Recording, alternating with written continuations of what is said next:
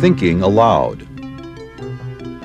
Conversations on the leading edge of knowledge and discovery with psychologist Jeffrey Mishlove.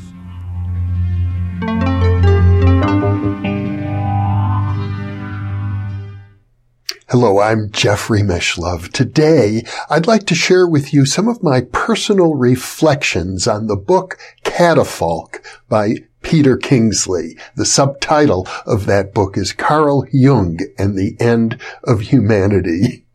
Interestingly, this is one of the most stimulating books I've read in a long time, and at the same time, I have to tell you right now, I haven't finished it. I'm not even sure how it ends. But I'm not sure that quite matters either. I think there's a sense in which is very appropriate for me to be commenting on this paradoxical book before I've even finished it and come to its ending. It's a very rich book for people who are interested in the life of Carl Jung and the culture behind his enormous body of work. Let me talk a bit about Jung to begin with. First of all, I regard Carl Jung as one of the greatest thinkers of the 20th century, right up there with Karl Marx, Einstein, and Freud, and maybe greater, actually, than all of them. But time will tell about that. My sense is that Peter Kingsley would certainly agree with me. Peter Kingsley, I gather, has spent much of his life investigating the career, the meaning of Carl Jung's psychology, the meaning of it. And that's very important.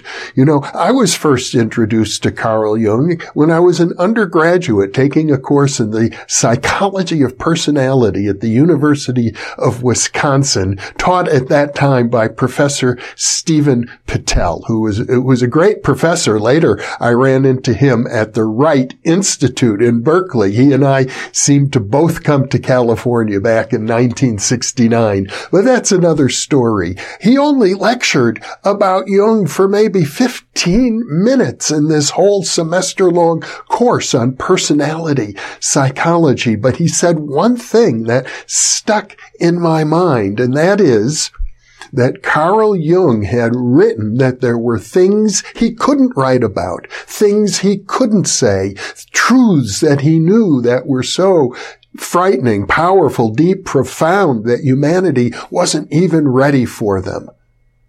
And that's where Patel concluded his thoughts about Carl Jung. And for the life of me, as intrigued as I was, I discovered certainly back then in the 1960s, and I think even today, very few universities offer courses or programs in the psychology of Carl Jung. What I experienced there as an undergraduate might be about as much as is still offered today at a great school like the University of Wisconsin. Now, to be fair, they didn't offer courses in Freud either, and I think I've told the story how, as an undergraduate in Madison, Wisconsin, I helped found the Psychology Student Association and was elected to be its first vice president after I stood up at the organizing meeting and said to the assembled students there, I became a psychology student in order to learn about myself, but here in this department, they think psychology is mostly about running rats through mazes, and we ought to change that. And indeed we did. We had a student strike back in 1969. Well, the black students had already organized a student strike, and so the psychology students jumped on the bandwagon and presented our own list of demands to the psychology department, and one of them was that they offer a course on Freud, which they did. For those handful of students who wanted it, they got Seymour Halleck from the psychiatry department to teach the course. Ironically, that's how I ended up at Berkeley, because I enrolled as a graduate student in criminology at Berkeley in 1970. And one of my recommendations for being enrolled as a criminology student is that I had studied with Seymour Halleck, who had written about psychiatry and crime. But I'm getting way off track here. The real point I want to make is back then as a psychology undergraduate, there was a friend of a friend, a fellow named Bill. He was a good friend, as I recall, of Marty Rosenblum, who was later known as the Holy Ranger. Yes, my friend Marty, the poet.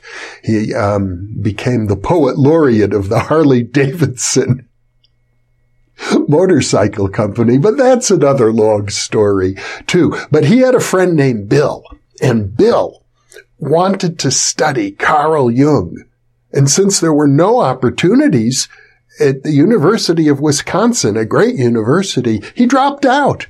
I mean, that's kind of what you had to do. Either go to Zurich or somewhere in Switzerland or drop out completely. There were a few Jungian institutes, and Jung's influence is certainly growing. I don't mean to say he's without influence, but in academia, hardly at all. So that's background. Now, there's so much to say. Let me try and get to the point here.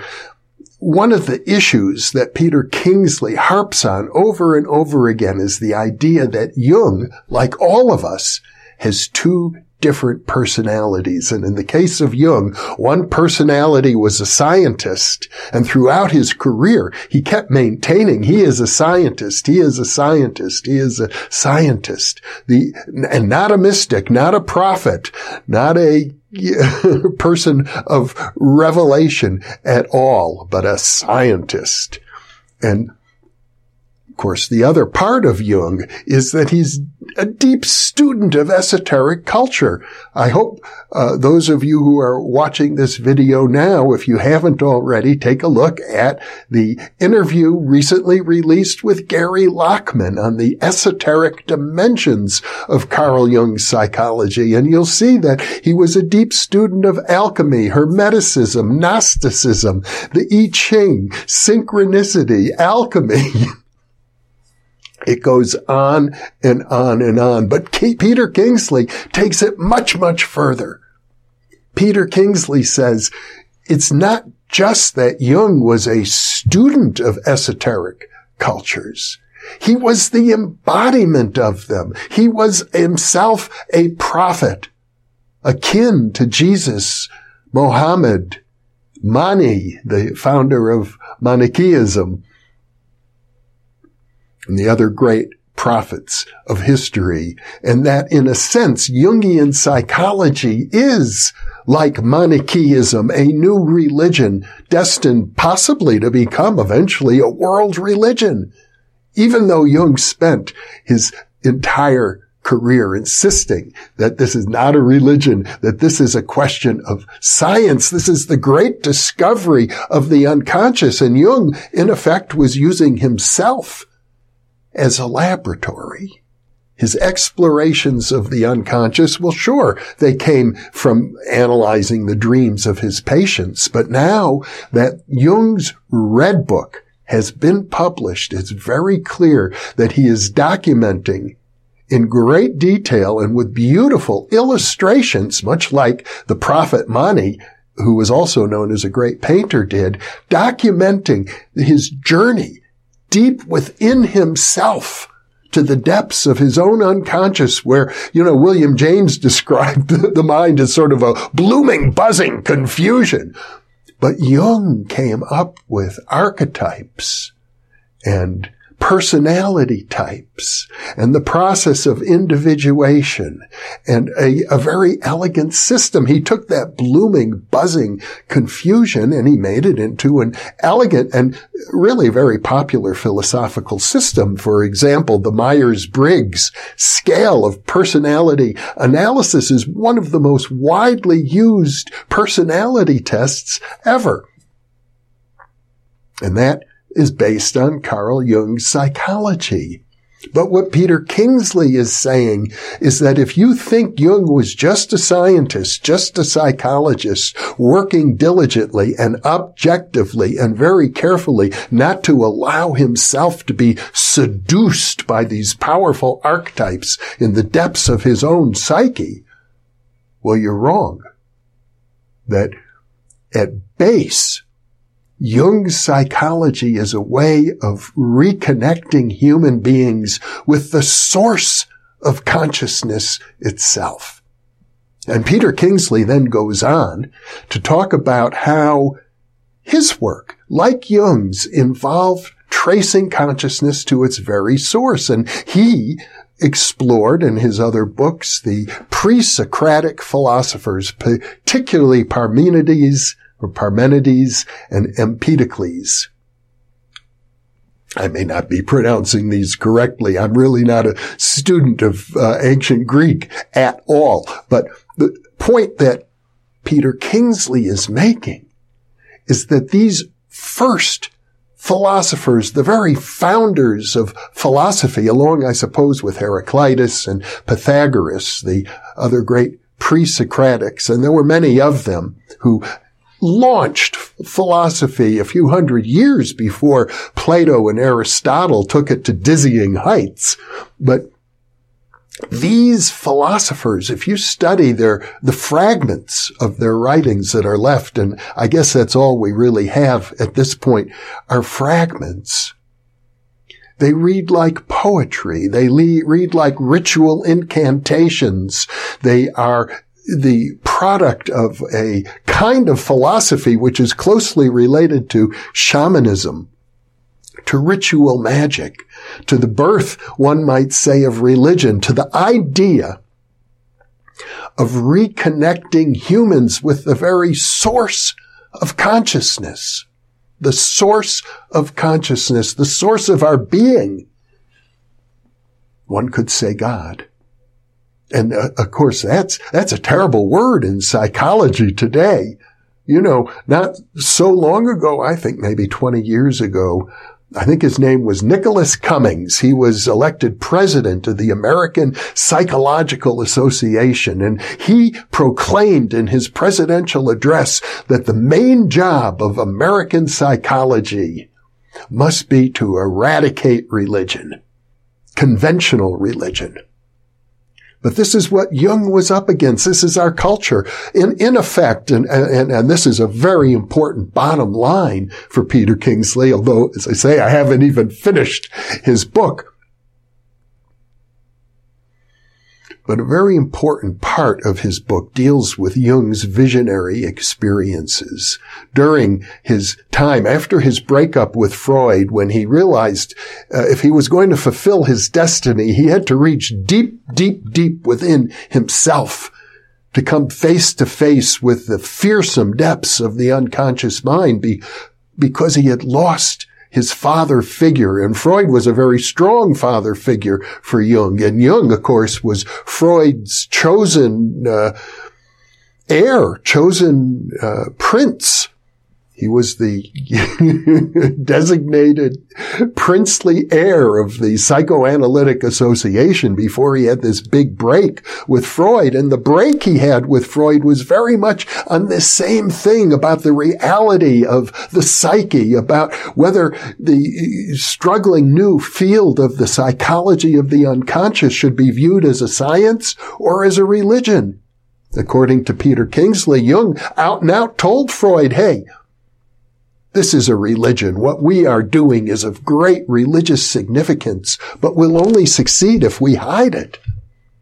And Peter Kingsley goes to great lengths to show that in spite of all of Jung's protestations, that he was a scientist and not a mystic, you can find many, many other writings in which he is very clear from the beginning of his career right through to the end that he saw his work as prophetic, as being consistent with the work of the ancient Gnostics, and as being deeply mystical, deeply designed to reconnect modern humans with their own soul, with the depths of their being.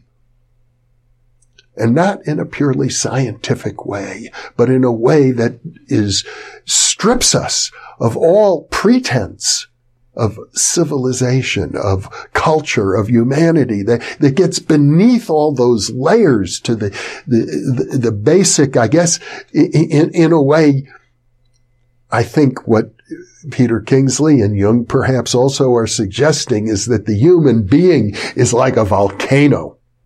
The power within us is like molten lava, which is very dangerous, of course, but also extremely powerful, capable of building mountains, so to speak. And the only way for Jung to navigate this terrain, to enter into these religious, mystical depths, and then to communicate it to humanity as a scientist, well, the only way for him to do that is to lie about it. To say that there's nothing mystical here. And I have to tell you this. Peter Kingsley harps on the fact over and over and over again that Jungians, the people who consider themselves the carriers of the tradition initiated by Carl Jung, do him a terrible disservice by insisting that, yes, he really was only a scientist. This is just modern psychology. There's nothing mystical here. I remember back in the 1970s when I was just starting to date my wife, Janelle Barlow, and she was organizing conferences, and she organized a conference in Marin County, California. It was called The Many Faces of Psychology. And there were many great psychologists who came to this conference.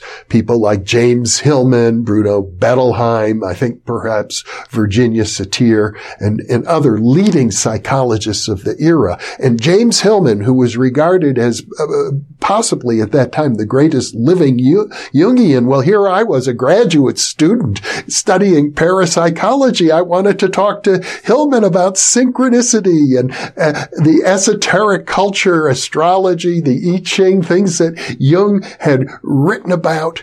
And Hillman said to me, point blank, there's nothing mystical here. There's nothing psychic. He has no interest in any of those things. And all he could do was try to discourage me from having such a conversation with him. So when Peter Kingsley has written over and over and over again about this tendency of Jungians, of orthodox Jungians, to deny the mystical side of Jung. And he does it with a certain amount of disparaging anger, I think, as I read the book. I know that what he's saying is true. I had experienced it myself. And I don't claim to be a Jungian or even that well read in the vast Jungian literature, although I have interviewed many Jungians along the way. Some of them are clearly much more open to the mystical than James Hillman was. I interviewed people like June Singer and Jean Shinoda Bolen, who were very open to the mystical side of things. But what Kingsley is saying is that Jung was a great mystic, a great prophet, maybe the greatest, because he had a scientific training, because he understood the dynamics of the unconscious mind, because he did make an effort not to identify with himself with the archetypes. And this is another issue which is very prominent in the book Catafalque, and that is, it boils down to the word inflation, that when humans identify with these archetypal energies that are part of what you could call the objective consciousness, the very real, Jung called it the collective consciousness, the consciousness that we all swim in and share, so to speak, filled with these archetypal energies, or one could call them deities or devas or spirit beings. It's very important, because they whisper to us not to identify with them, especially in a way that inflates our own ego. That a true mystic has to avoid that, because then our ego gets in the way of the work to be done. Kingsley is saying that Jung, by always calling himself a scientist and nothing more, although it takes very little reading of Jung to understand that he was a great deal more than just a scientist, but by saying that, and even by his followers saying that, it allowed him to maintain this kind of nondescript, everybody can relate to a scientist in our culture. That's not that's not problematic. Relating to a prophet is very problematic, because even the followers of prophets get caught up in ego inflation, and ego inflation is always the enemy of true mysticism. Now, Peter Kingsley seems to be suggesting that humanity itself is in grave danger, because ever since Plato tried to dismiss the ancient gods of Homer and set humanity on a rationalistic footing, we have lost touch with the need, the desire, the value of being in touch with the source of our own being. And I don't mean it in a way of saying, well, I'm a member of the Masons, or I'm a good Catholic or a good Protestant or a good Jew, so I know about God. No. Or even, I'm deeply involved in esoteric culture. One of the great strengths and what really moved me reading Peter Kingsley's book is over and over and over again, he comes back to the ways in which we can trap ourselves through a kind of pride we might take in whatever it is we're doing. And because we pride ourselves on our various accomplishments, we lose sight of how much further we could go and grow and be. And yet, and here's the paradox, this is the paradox, Peter Kingsley is also saying if we just let the unconscious do its own work and work through us, or as he might say, let the gods express themselves through us, everything will be taken care of. And then he goes so far as to say, well, you know what? It's already being taken care of. Of course, the unconscious is taking care of everything. But I think he's also saying, although I haven't read it explicitly yet, that it's our egos, our inflated egos, that get in the way every time.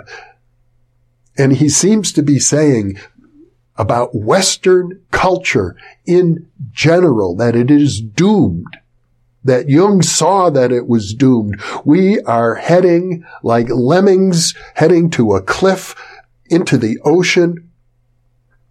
Western culture, centuries of valuable Western culture, the art, the music, the science, the architecture, the technology, it's all doomed.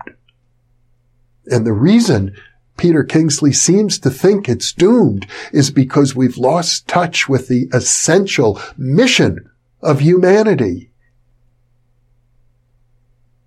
And that essential mission is somehow related to the true mission of Jungian psychology, to reconnect us with our deepest depths. Now, I want to share with you just one personal experience as I was reading Peter Kingsley's book. Well, it stirred up a lot within me. And I can tell you this, I have reached out to Peter Kingsley. I hope to have him on this channel. And in a way, this monologue is somehow a kind of preparation for that. Because if we're doomed, maybe there's something we can do about it. At least, minimally speaking, let's not be blind to it. Let's keep our eyes open. And maybe even there's time and the possibility of turning things around. Peter Kingsley on many occasions refers to Jung as the savior of humanity, the savior, a figure like Jesus Christ, Almighty, and maybe even greater. And yet at the same time, I hear Peter Kingsley criticizing Jungians who say, no, he was a scientist, but they worship him like a religious figure. And I think Peter Kingsley is saying you don't need to worship religious figures. That's not what they're there for. Don't worship Jung. Don't try and follow in his footsteps. Let Jung's footsteps lead you to your own footsteps. And I was having these thoughts, and it dawned on me, what is Peter Kingsley saying? And it occurred to me he's saying something about initiation, and there was a moment, and I was in bed. I was lying in my bed, half asleep almost, and it dawned on me, Peter Kingsley is really saying that we can reach deep within ourselves, that we can initiate ourselves. Well, I don't think you can do it just by saying it, but at that moment, I felt like I could. And all sorts of things were bubbling up for me at that time. Deep, unspoken thoughts about my relationships with various people, things that needed healing, things that could never be expressed in words but needed to be communicated with other people. That could be done on the inner planes, and I could initiate myself to doing that because I saw the need for it. And there's very little more I can say about this right now because it's very personal. It really is my business. It's nobody else's business, actually. And I don't think I need to talk about it any further. But to say that there's a moment that may come in the life of each and every person, maybe in the lives of those of you who are viewing these videos, and I know many of you have now viewed dozens, even hundreds, and we have actually over 1,000 videos I've put on this channel since it started 4 years ago. A moment may come in your life when you can initiate yourself, and you will know it and you will do it. And until that moment comes, these words may sound hollow and empty to you. And if they sound hollow and empty to you right now, that's fine. It's perfectly appropriate. It's healthy to be skeptical about it, but hold on to these words. Put them in a box somewhere in the back of your mind, and the time may come when the box will open itself, and you'll know that it's time for you to initiate yourself into another level of your own consciousness that's always been there waiting for you. But you don't get much support from it in this culture that denies the importance of a great thinker like Carl Jung. And even for people who are his devoted followers, I mean, there's an army of Jungian therapists out there.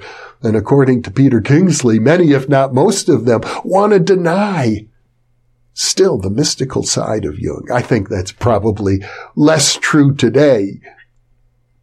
Hopefully, because of influences such as the New Thinking Aloud channel.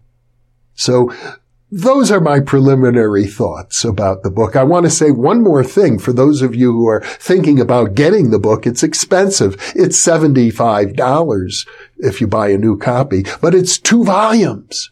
The first volume is the book itself, and volume 2 is all the footnotes, because the book was incredibly well researched, and Peter Kingsley makes a point of documenting page by page all of the significant and profound ideas that are riddled throughout this book. And you could say it's a book of riddles in many ways. Let me leave you with those thoughts, and thank you for being with me.